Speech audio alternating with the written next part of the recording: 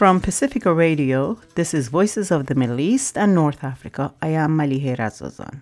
This week, we speak with Palestinian-American writer and educator Mona Halabi about her new book, In My Mother's Footsteps, A Palestinian Refugee Returns Home.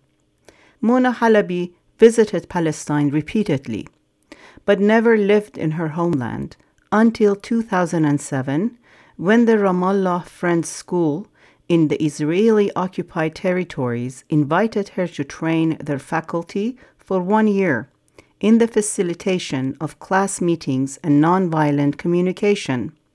Mona's book is a memoir in two voices, her mother's Zakia and her own, the past and the present intertwined. Her mother wrote her letters during her year in Ramallah, letters that told her story, her love for Jerusalem, and her loss of Jerusalem. She writes, quote, "My story is a yearning to return to our homeland of Palestine. It sprang from the pages of the journal I kept during my year in Ramallah. Daily I wrote about my work at the school and the challenges teachers and students faced while living in a militarized, occupied town. I wrote about my impressions of living in my homeland, a place I had inhaled since I was an infant, a place I had dreamt about and imagined for so many years." I spoke with Mona Halabi about her book, In My Mother's Footsteps, A Palestine Refugee Returns Home.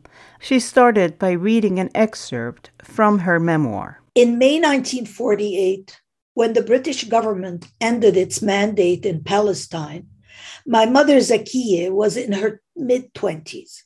A vivacious, intelligent, and charismatic young woman, she imagined for herself a future in the field of medicine and eventually a young man and a family.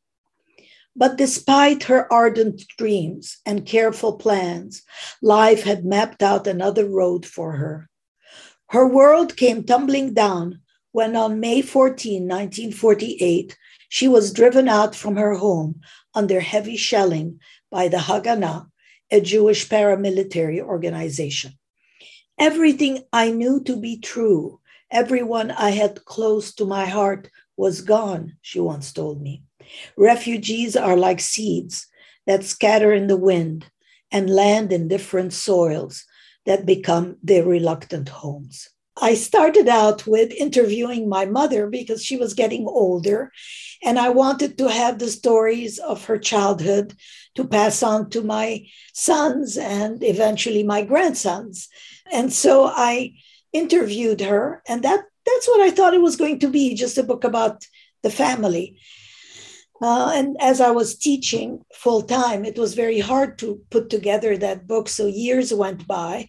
And in the meantime, I got invited to train and teach conflict resolution and nonviolent communication in Ramallah at the Ramallah Friends School for a year.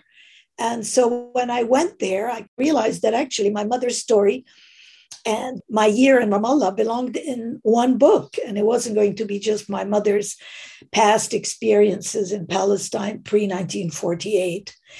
And of course, the gift for me was that my mother eventually accepted to join me while I was in Palestine, and we went to her family home. So all of that came together, just starting with an interview of my mother and her stories from her childhood. So this is a story of your mother and your own story.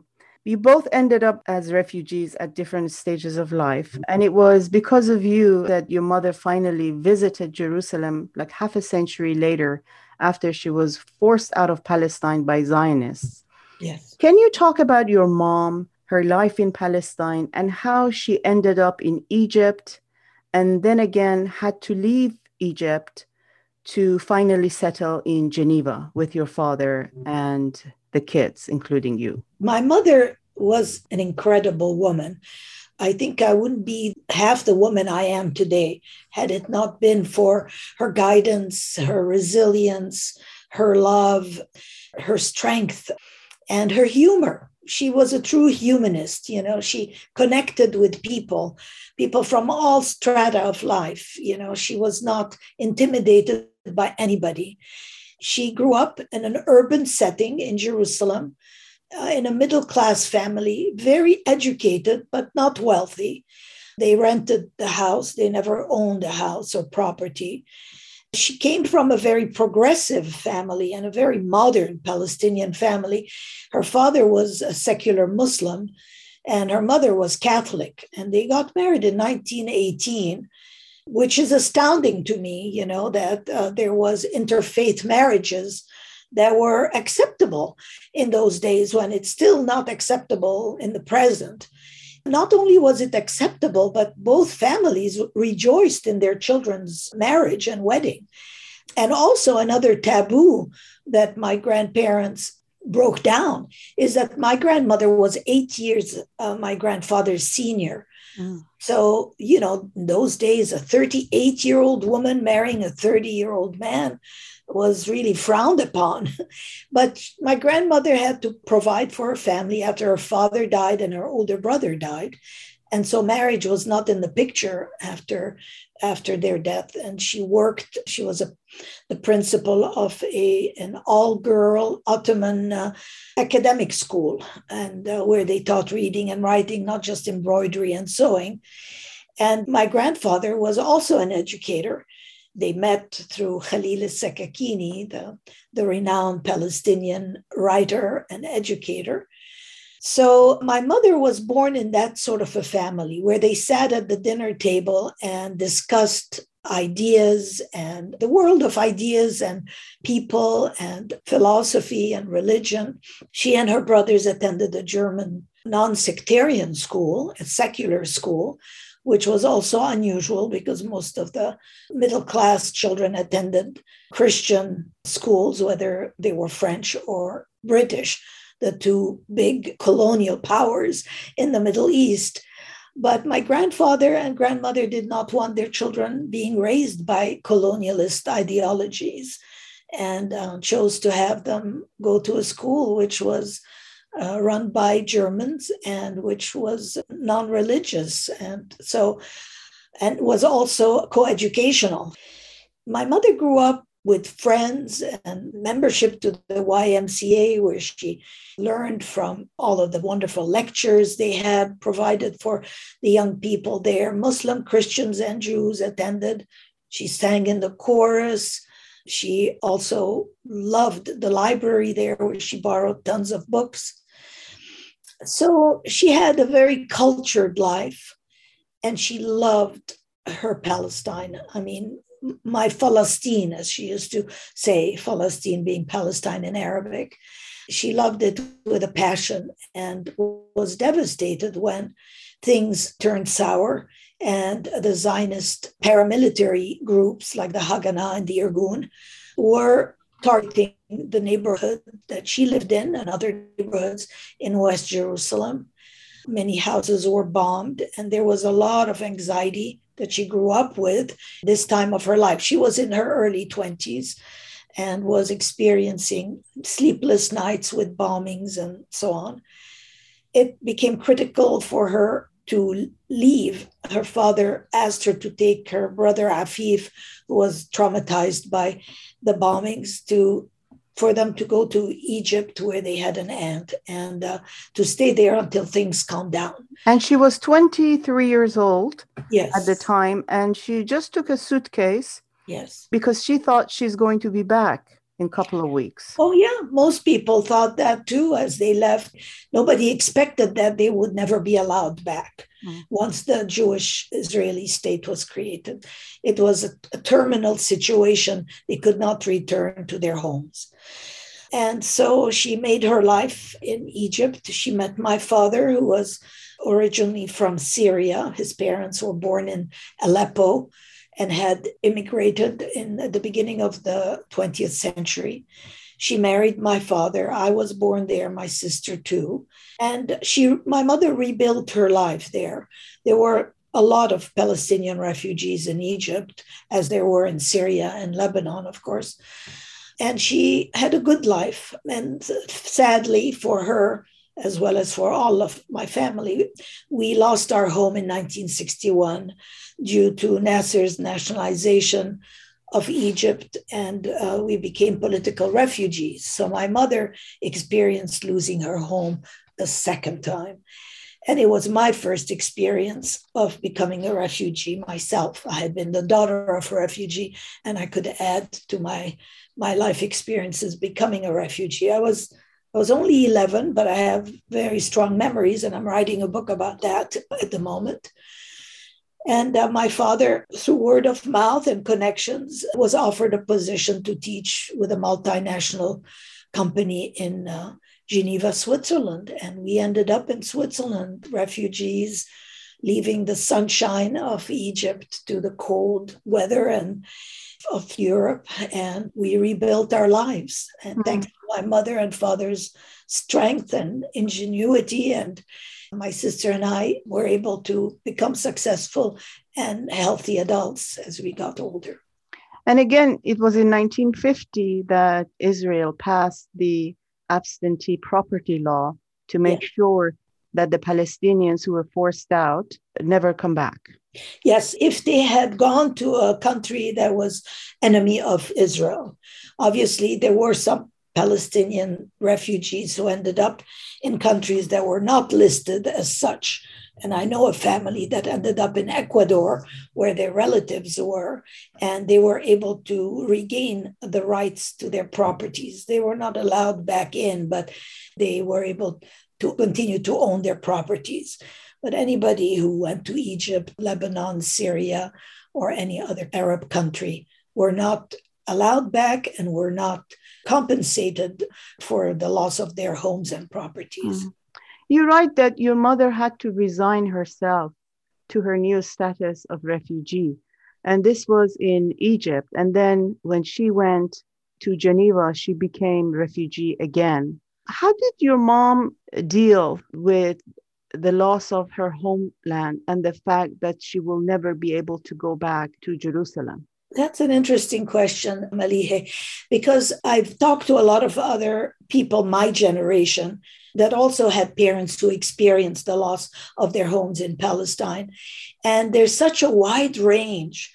My mother, I would say, was able to balance her nostalgia and sadness and anger about losing her home with a tremendous love for Palestine, for its landscape, the terraced hills with the olive trees, the beautiful beaches along the Mediterranean Sea, and the people mostly, how good they were, how kind, how hospitable, how generous they were.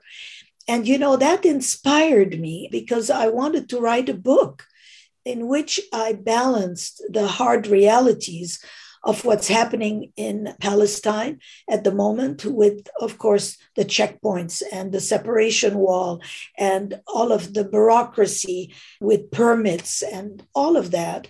I wanted to balance that with the beauty of the country and the people. And my mother was an inspiration that way. That's how she coped. Let's continue talking about your mother. You took your mom to Palestine and you took her to her house. First, you didn't want to go, and then you ended up taking her there. Of course, before that, you went and visited the place. Can you tell us where she lived and what happened to her house after 1948? Well, she used to live in a neighborhood called Lower Ba'a. There was an Upper Ba'a and a Lower Ba'a. And these neighborhoods are maybe 20 minutes walk from the old city, from Jaffa Gate, where a lot of Palestinian middle-class professionals lived, educators, lawyers, doctors. And my mother's family rented their house. And she lived there until 1948 and had not seen it for 59 years. No. While I was in Ramallah, and we Skyped almost daily, and she wrote me letters and I responded to her. During that time, I think she became jealous of how wonderful life was for me in Palestine, how incredibly alive I became when I went there, as I was searching for, my identity as this refugee who lived in all parts of the world, I wanted to reconnect with my mother's homeland because it spoke to me. And so I felt, I think that she finally agreed because she wanted to live it herself again and see it herself, even though she had been very scared of seeing her home and school and seeing people she knew who still lived in the old city. So she came and we went. The present owners were not in the house, but the neighbor upstairs, an Israeli man, who was very kind to us, had the key to the gate and let us into the garden.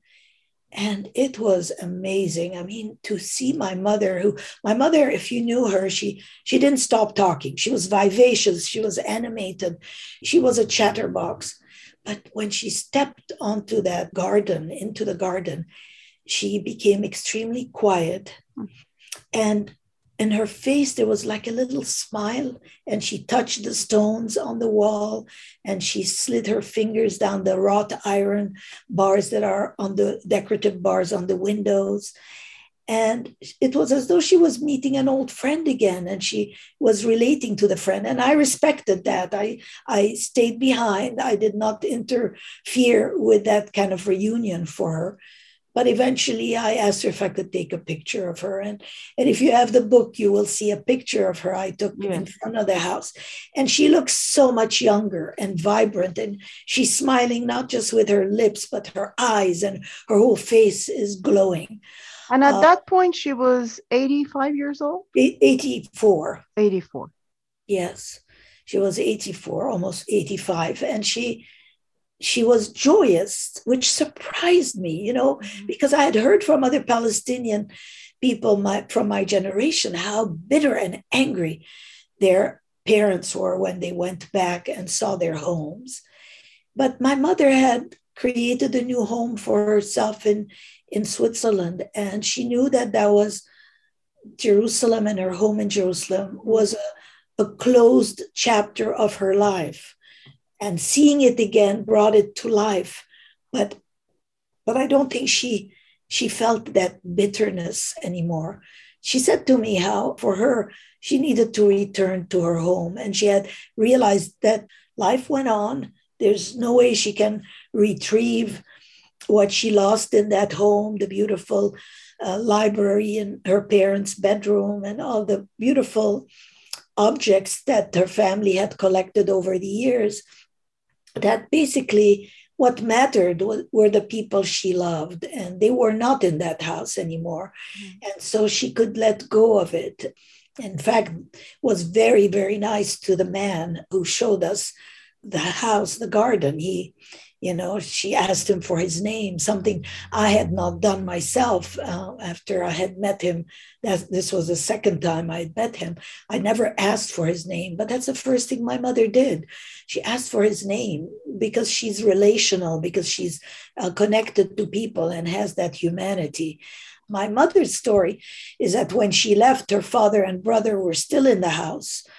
And then her brother, who was alone one evening in the house, was abducted by the Israeli army on the 22nd of May, 1948, so a week after the creation of the State of Israel.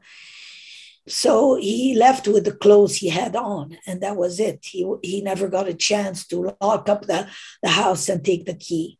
When I entered my mother's house, which is the final chapter of the book, I see the key hanging on the back of the door, and I want it so badly. I just really wanted it. And I said something to the present owner about wanting to make a duplicate, but she did not respond. And she thought of it as a decoration. She's an artist and liked it on the back of the door as a decoration in the house. I felt very sad that I could not have it. But again, I'd have to remember what my mother always said. It's not things, like chairs and tables and keys that matter. It's the people. You asked your mother to share her story with you. And in the beginning, she was reluctant, but then she started writing you letters when you were in Palestine. You were there for a year. and you stayed in Ramallah, and you taught at the Society of Friends School. But then she started writing you letters and piecing together her life and how she was forced to leave Palestine. And you told her you wanted her to share that story because you wanted to share her story with your children. She writes in one of the letters, remembering all those sad events will not bring back to life my beloved Palestinian days. But maybe you're right about wanting to share my stories with my grandchildren and in the future with your grandchildren. You include some of the letters in your book. What's the significance of those letters? And what did you find out about her and about her life in Palestine that you didn't know before? Well, the significance of those letters is that, to me, they bring to life Palestine pre-1948, and it gives a voice to my mother in this book, the book in which she is a main character. And I felt that here, for the reader to read her words, it's like hearing her speak to them. You get a sense of the kind of woman, very affectionate, very loving. And also you find out about what her life was like, her parents, her brothers, the school they attended, the cultural activities they were involved in. You get a sense of what social life and what society was like, that there was a Palestinian, very rich society in the urban centers like Jaffa, Jerusalem, Haifa. Very often we don't hear about the refugees from the urban centers of Palestine. Of course, they're in smaller numbers compared to all of the agrarian population that was driven out, that became refugees, because Palestine was 70% agrarian before 1948. So I understand. And so it was important to include her story said in her own words. I did not want to paraphrase her. And I was lucky that she wrote to me just those 9 letters. And for me, those letters are gold. In one of her letters, she writes, today I spent the morning at my American Club study group. We talked about our identities related to politics, gender, race, and class. Very interesting. There were so many ladies from so many different countries, from Australia, Germany, Norway, Nigeria, Turkey, expats who spoke English. When it was my turn to introduce myself, I told the ladies that first and foremost, I am a Palestinian. Even though we do not have a recognized state, I proudly stand as a Christian Palestinian from Jerusalem. That's who I am. You should have seen the faces of some of the women when they heard me say Christian Palestinian. They asked me, when did you convert? I always have an answer ready. We never converted, you did. We're the original Christians. Where was Christ born after all? And then smiled sheepishly. People say that to me as well when I tell them that I was raised a Christian, It was interesting in my mother's family that because her father was Muslim and her mother Catholic, they offered the children a chance to choose their faith when they became adults, rather than force them into one or the other. And of the 3 children, 2 married Christians and had Christian households. And one, my uncle Dahoud, who had become an atheist, married a Muslim woman and raised her children Muslim. And when I was in Ramallah, I talked about her, my Aunt Madiha, and her death. And I happened to have been a witness to the preparation of her body for burial, done in the traditional Muslim way, which was an honor for me because it was something I would never have had a chance to be part of. And in the same letter, Mona, she writes about what happened to her house. She said, after Dawood was kidnapped at gunpoint from our home, Israeli soldiers and civilians looted it. All of our belongings were stolen. Papa's leather-bound books, Mama's paintings, the furniture, even the pots and pans. Later, 3 Jewish families moved into the house and subdivided it I did not even want to imagine the changes. Yeah. She never got to enter her house in present day. Now the house is owned by an American Jewish family, and the house is, as a whole, one individual habitat. It's not divided. And as I say in the book, I was very lucky that the house was still standing, that the interior is almost exactly the same. And the woman, the wife of the owner, is an artist and is of Tunisian descent. And because she enjoyed the arabesque elements of the architecture, she kept a lot of the house, the arches and all of that. You went to Palestine in 2002 with the Middle East Children's Alliance, and then you went back in 2006 for the second time.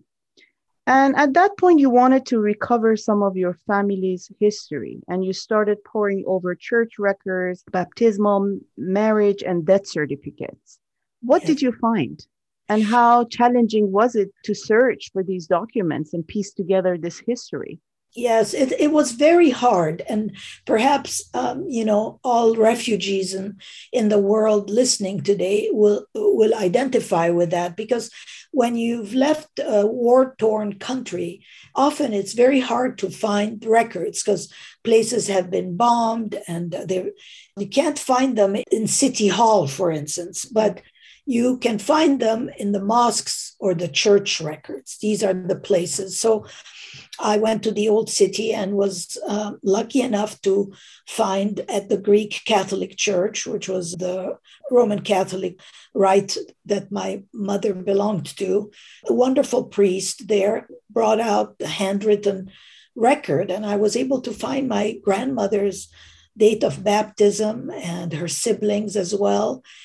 And I had known they were born there and baptized there, but my mother did not have dates and things like that, but I was able to get all that information, which was wonderful. The one thing I did not do, because I did not have somebody to help me do it, is go to Jaffa, to the mosque, and get the information about my grandfather, Adel Jaber, who is, by the way, originally, his family comes from Isfahan. And they were from the Safavid clan. Wow. And when the Zand dynasty took over, they became enemies of the government and they took refuge in Palestine, Ottoman Palestine. They were able to seek refuge there. And some of them went to Beirut and some to Jaffa. My grandfather's family went to Jaffa, and it was in the 1800s. And they bought some orange groves and became orange grove farmers.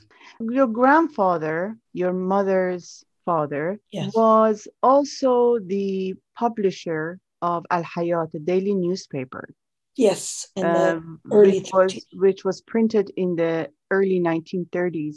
Yes. And you were able to find the collated copies of the paper. I know. I can't tell you how delighted I was. I mean, I never expected to be able to hold the newspaper in my hands. And where did you find it?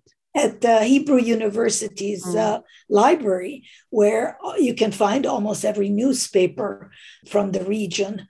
And I was able, at first they gave me the microfilm, but that wasn't enough. I wanted to really touch the pages and see it for real. And they were able to get it from their storage units. And I took a lot of pictures of it. It was a delight to see that, because my grandfather wrote the letter to his readers as the chief editor. So I can also hear his voice when he writes in there.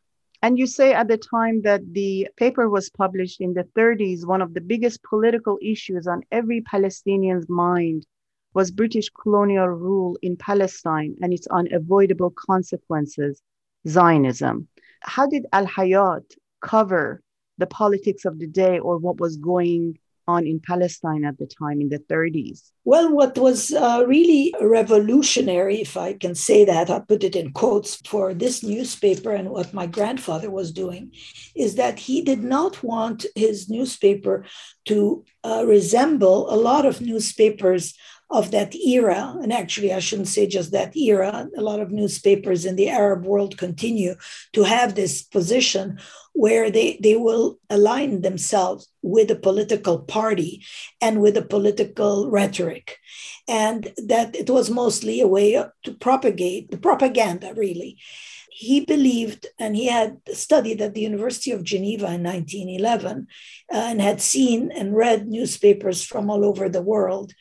And he wanted his newspaper to be impartial in describing the situation that was happening and not to take sides, but to describe what was happening. And so I commend him on that because it was very difficult. And of course, he covered colonialism. Yeah. You're right. It was the Al Burak uprising of 1929 that prompted my grandfather to start his own newspaper to help awaken and educate the Palestinian population. Al Hayat, like other newspapers of the time, published a well-established national slogan to the Arab Palestinians who felt pressured to sell their land to immigrant Jews. And the slogan was, "Preserve your land." Yes, yes. A lot of leaders could see the writing on the wall. They could see that there was an increased Jewish immigration thanks to the British colonial government, the British mandate that allowed hundreds of thousands of Jews to immigrate to Palestine. Of course, many of them needed and wanted land. And so Palestinians who were in need of money were selling their land. And so a lot of the newspapers were warning Palestinians, do not sell your land, because they could see what was happening with the expansion of the Jewish population and the imbalance which was existing before. There was a real balance before between Jews and Muslims and Christians. And now the population of the Jews was growing so much that it was becoming a problem that the Palestinians faced in 1948 when the war took place. Yeah, you're right. Almost 100 years after the Burak uprising, the central issue remains the same today. Although the players have different names, the British have left, the Zionists have become Israelis, but the tensions which persist today are based on the same Palestinian fears and, of course, reality that Israeli settlements will deprive them of their homeland and shatter their hopes for political liberation and equality. That's right. Mona Halabi is a Palestinian American educator, and I'm speaking with her about her new memoir, My Mother's Footsteps, A Palestinian Refugee Returns Home. We'll talk more after this short break. From Pacifica Radio, this is Voices of the Middle East and North Africa.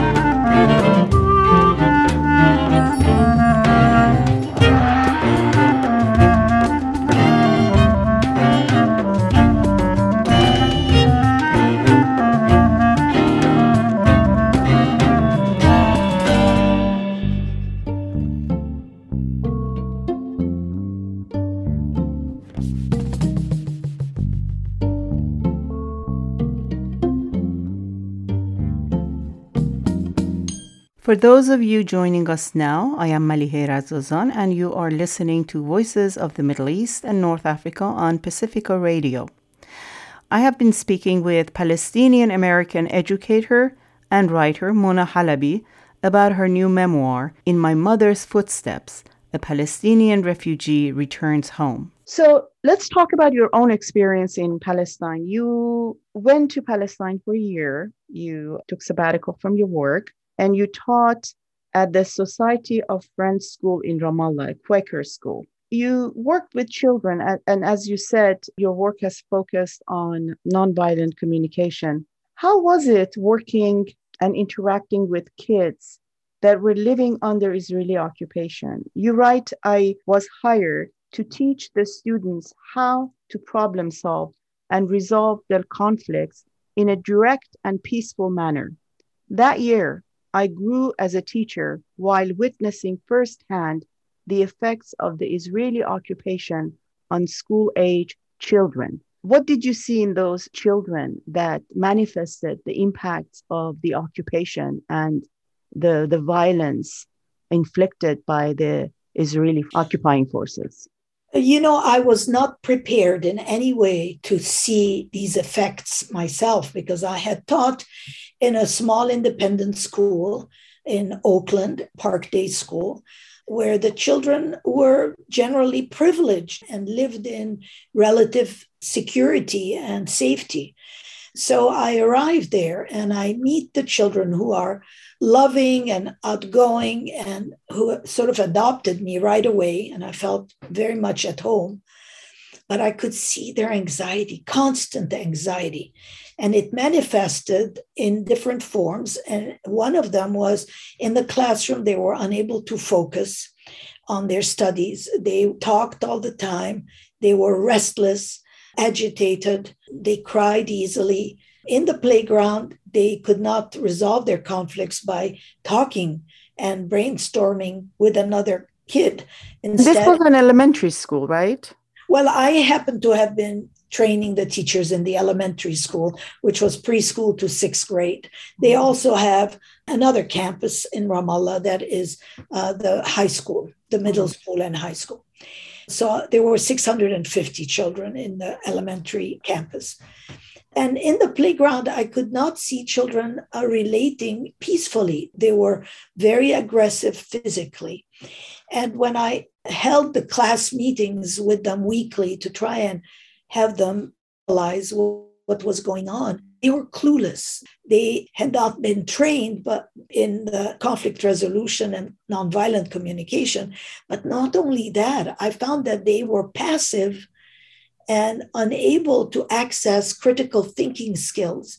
That's when I also thought to myself, when you are under duress, you cannot access the neocortex, which is the most sophisticated part of your brain, the part of your brain that does the higher level thinking, like classifying, summarizing, analyzing. Instead, when you're under duress, you access your reptilian brain. The reptilian brain is the fight or flight. And that's what I saw in those children. And so all year, I taught them how to start to look at the problem they were having and to think of solutions. And it made a huge difference. And in fact, I write about different stories in the book about children growing and able to not only solve problems, but have access to their feelings because they had no vocabulary for emotions. For instance, when a child would tell me that somebody beat him or somebody insulted him, I'd ask, well, how did that make you feel? And they would shrug their shoulders. They had no idea. And so I would then give them ideas and say, did it make you sad? Did it make you angry? Did it make you frustrated? And so they started to learn the vocabulary of emotions. I was aware that what the children were experiencing in the occupation and militarization of their town is very similar to what children in Darfur and in Ethiopia, in Central Africa, in so many parts of the world are experiencing. And I realized that it's a very, very big problem. And what the children are experiencing is going to last them throughout their lives. It's not something that, unless you are doing serious psychotherapy, you are going to have these scars. They also live with parents who are traumatized and who are frustrated and who have to resign themselves to feeling helpless when they get to the checkpoints. And their children witness that. They see their parents having no power, being humiliated. And I think it has a very deep effect on children to see that their parents can't protect them.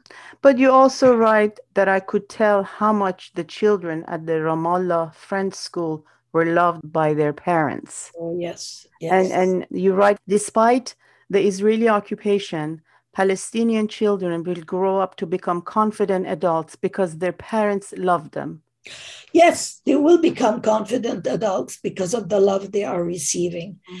But I know that, and I know firsthand, even though I did not experience violence when we became a family of refugees out of Egypt, is that you have emotional scars from what you've experienced in a traumatic situation that your parents are dealing with.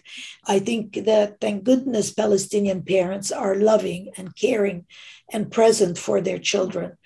And I hope that that will hold their children together to become these confident adults. There is another experience you had when you were traveling with your husband who visited you when you were in Ramallah.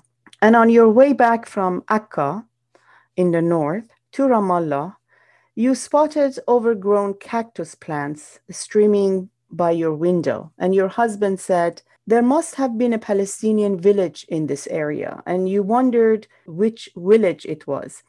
Can you tell us that story and how a metal hinge you found in the ruins ended up in Yeah, Idaho? yeah. Well, Palestinian farmers often planted cactus, sabir, as it's called in Arabic, which means also patience and endurance. Which was brought in from Spain, Andalusia, exactly. Andalusia. So those plants, the sabir, were used as barriers and fences around the farmers' properties because of the big thorns. They kept the animals in and they kept possible thieves out. So we saw as we were driving an area that had a lot of cactus, and we saw ruins. And we knew that over 500 villages, Palestinian villages, were razed to the ground after their inhabitants were driven out in 1948 and 1949 and 1950. It was over several years.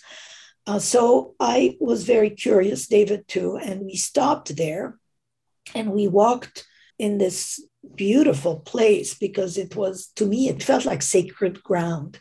It was quiet, and in the quiet, I felt I heard the village alive before the farmers were expelled.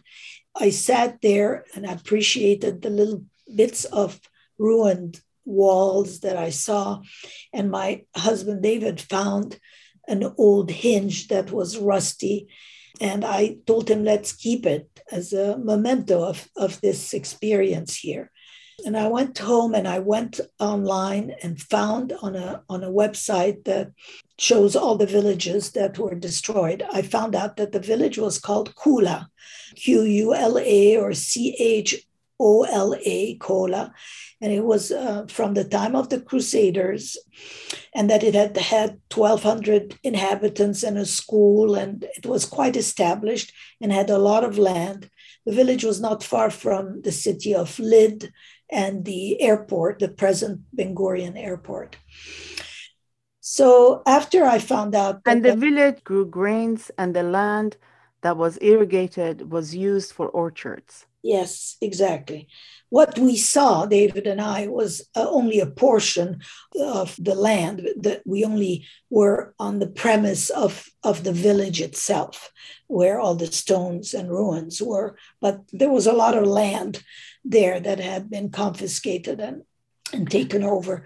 So when we found out online what the name of the village was, I came back to California. No, but before that, yeah. You write on July 10th, 1948, in a systematic campaign to depopulate the villages of Palestine to achieve the Zionist dream, Israeli armed forces drove out the villagers of Kula, and in September of the same year, the Israeli forces bulldozed the village, leaving it in ruins, and planted a forest of European pines to conceal its existence. Yes. But the cacti revealed that there was a village there. Yes, because the cactus kept growing regardless of the destruction of the village. Yeah. Yes, the cactus did not get annihilated. And that is a pointer for us to find the destroyed villages. And when I came back to the United States, I happened to be doing a search about Kula. and found an article written by a Palestinian woman, a Palestinian American, a professor in Idaho, whose mother and father were from Kula. Her mother was 10 years old when they were expelled from the village. And so I contacted her, and because I felt at that point that the rusty hinge belonged to her. It really was something we found on the ground there that she needs to have, not me. And I sent it to her, and we became friends, and she happened to have come and visited me. So it felt like it found its home, this rusty hinge, and it was a very sad experience to be on the grounds of a destroyed village, because you just can imagine a life, a bustling life there, which isn't anymore due to a systematic process of elimination by the Jewish state, where people were pushed and kicked out of their homes, and then their homes were destroyed after them. There are so many stories in your book about your mother, your family, the time you spent in Palestine. One of the stories, for example, that was fascinating is about the fabric of the society in Jerusalem before 1948. What a vibrant, inclusive city it was, and how it changed after 1948. Well, you bring up, of course, a part of my memories of Palestine, which are very sad, which is that it is not a vibrant, multicultural, multi-faith, multi-ethnic society anymore. I'm talking about Jerusalem in particular here, because after 1948, it has become more and more a religious city, especially also after 1967, when the entire city was occupied. And actually, I don't want to use the word occupied as much anymore. I heard Ilan Pappé, the author, professor at Exeter University, Israeli professor who wrote The Ethnic Cleansing of Palestine, say that we should not be using the word occupation, because occupation implies a temporary status. He said we should use colonization, because this is what's happening to Palestine. It's being colonized, and colonization is years and years and years. So for me to have seen Jerusalem becoming much more narrow in its population and in its ideologies, because it has many, many fundamentalist, ultra-Orthodox families living there. So there isn't anymore this sense of openness. And the systematic campaign by Israel to expel Palestinians from their homes in East Jerusalem. Yes, the Sheikh Jarrah incident, Silwan, only one of them. Silwan, of course, especially East Jerusalem right now, is targeted for Israel's expansion. And it is hard to see that, because you don't see a response from the rest of the world, especially the United States, to stop Israel from this colonization and house demolition and house expulsions. I don't want to end our interview on a negative tone, because there is a lot of that in the media. I also want to say that what I was enamored by when I was there is how resilient the people are, how the Palestinian people live every day, going to work, stopping at checkpoints, continuing to give their children love and affection and education. I feel the guilt that every Palestinian who ends up constructing their lives successfully outside of Palestine must feel, which is the guilt that we have left under duress. My mother's neighborhood was being bombed. It's not that she chose to leave. She, in fact, was very, very upset about leaving. But, you expect to return. And then when you're not allowed to return, you've lost your home and you live with that. And Palestinians who have remained there and continue to offer Palestine education and art and culture and history, to continue to give some sense of a rich history to Palestinians who live there, I commend them. And I loved being there for a year with them because I felt that that was my duty as a Palestinian to know my country and to do something about it. And the book is in some ways my doing something about it, my educating people about the situation, my letting them in to my mother's journey, and also about the children who are being traumatized. And just the whole idea of being a refugee. What does it mean to be a refugee? To have a foot on one land and another foot on another land, you know? Mm. How do you reconcile that and create your identity? So what do you want people to come away with after reading your wonderful book, In My Mother's Footsteps?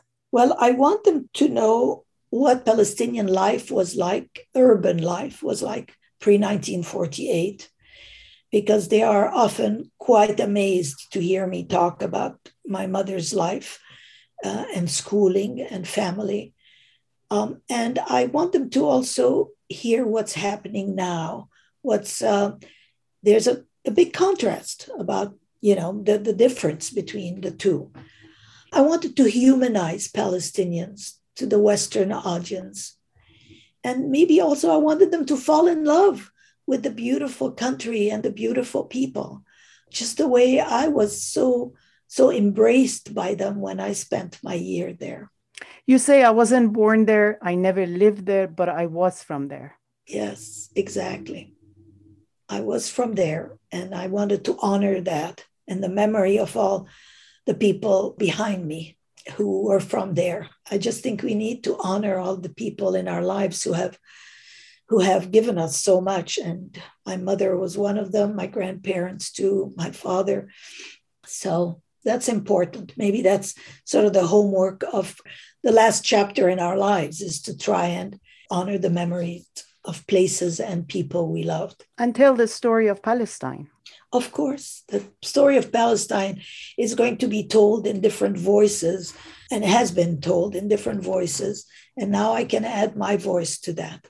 Mona, you have created a Facebook page focused on photographs of Jerusalem during the first half of the 20th century entitled British Mandate Jerusalemite Photo Library, and have also collaborated on the interactive documentary Jerusalem, We Are Here. Can you tell us about these two projects? Yes, of course. The British Mandate Jerusalemites Photo Library on Facebook, I started 7 years ago. And basically, it was in doing research for my book, because I wanted more information about the life that my mother led during those years. And I love old photographs, and I had digitized over 20,000 photographs of that period, of that region. So I started to post them with that goal of acquiring more information, but what it ended up having a life of its own, because it ended up connecting a lot of Palestinians in the diaspora, children of children of children, the descendants of all of these people that I'm posting photographs of. And so it's become a sort of a community of Palestinians all over the world. People in Buenos Aires, in Indonesia. It's amazing to see all the countries that tap into it. The other project you asked about, Jerusalem, We Are Here, the creator is Dorit Nauman, who is a Canadian-Israeli professor at Queen's University, and she's a film professor, and had created this project and wanted some support. And so I helped, and there are 2 other people doing it too. And it's interactive in the sense that it takes the viewer through the neighborhood of Katamon, which is in West Jerusalem, and it takes the people walking through this neighborhood and clicking on images and on audio or video and seeing footage of the owners of the home before 1948, interviews with them, photographs, biographical information. And so you're walking through Google Street technology through the streets of Katamon as it is today, but you can click and have access to the past through the neighborhood.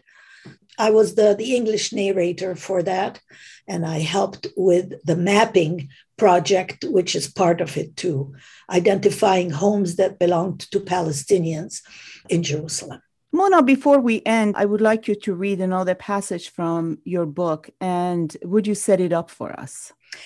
I will read to you a passage about dealing with the checkpoints for the Palestinian population, as well as for me, a Palestinian American.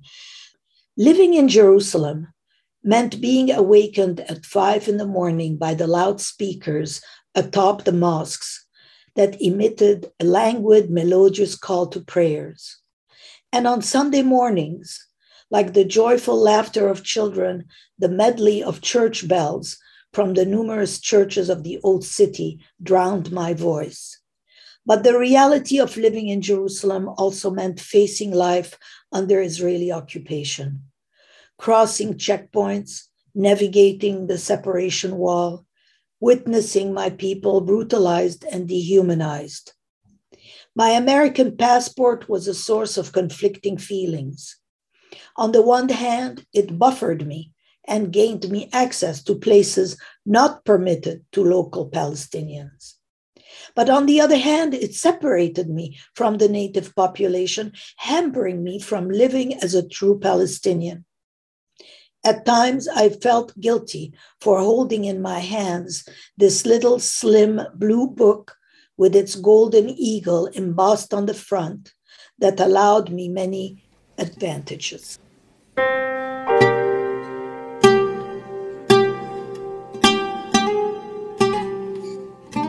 Mona Halabi is a Palestinian-American educator and writer. She is the author of In My Mother's Footsteps, A Palestinian Refugee Returns Home.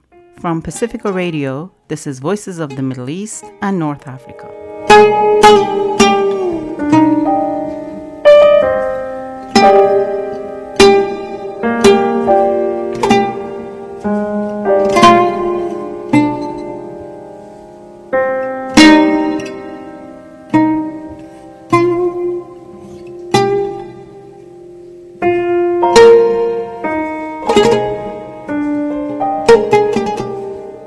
And that's it for us this week. Voices of the Middle East and North Africa is produced at KPFA Studios in Berkeley. You can find us on Twitter at Vomina_radio or listen to our past shows on iTunes or SoundCloud at Voices of the Middle East and North Africa. You can also reach us by email at vominaradio@gmail.com. Please join us next week for another edition of Voices of the Middle East and North Africa, and thank you for listening.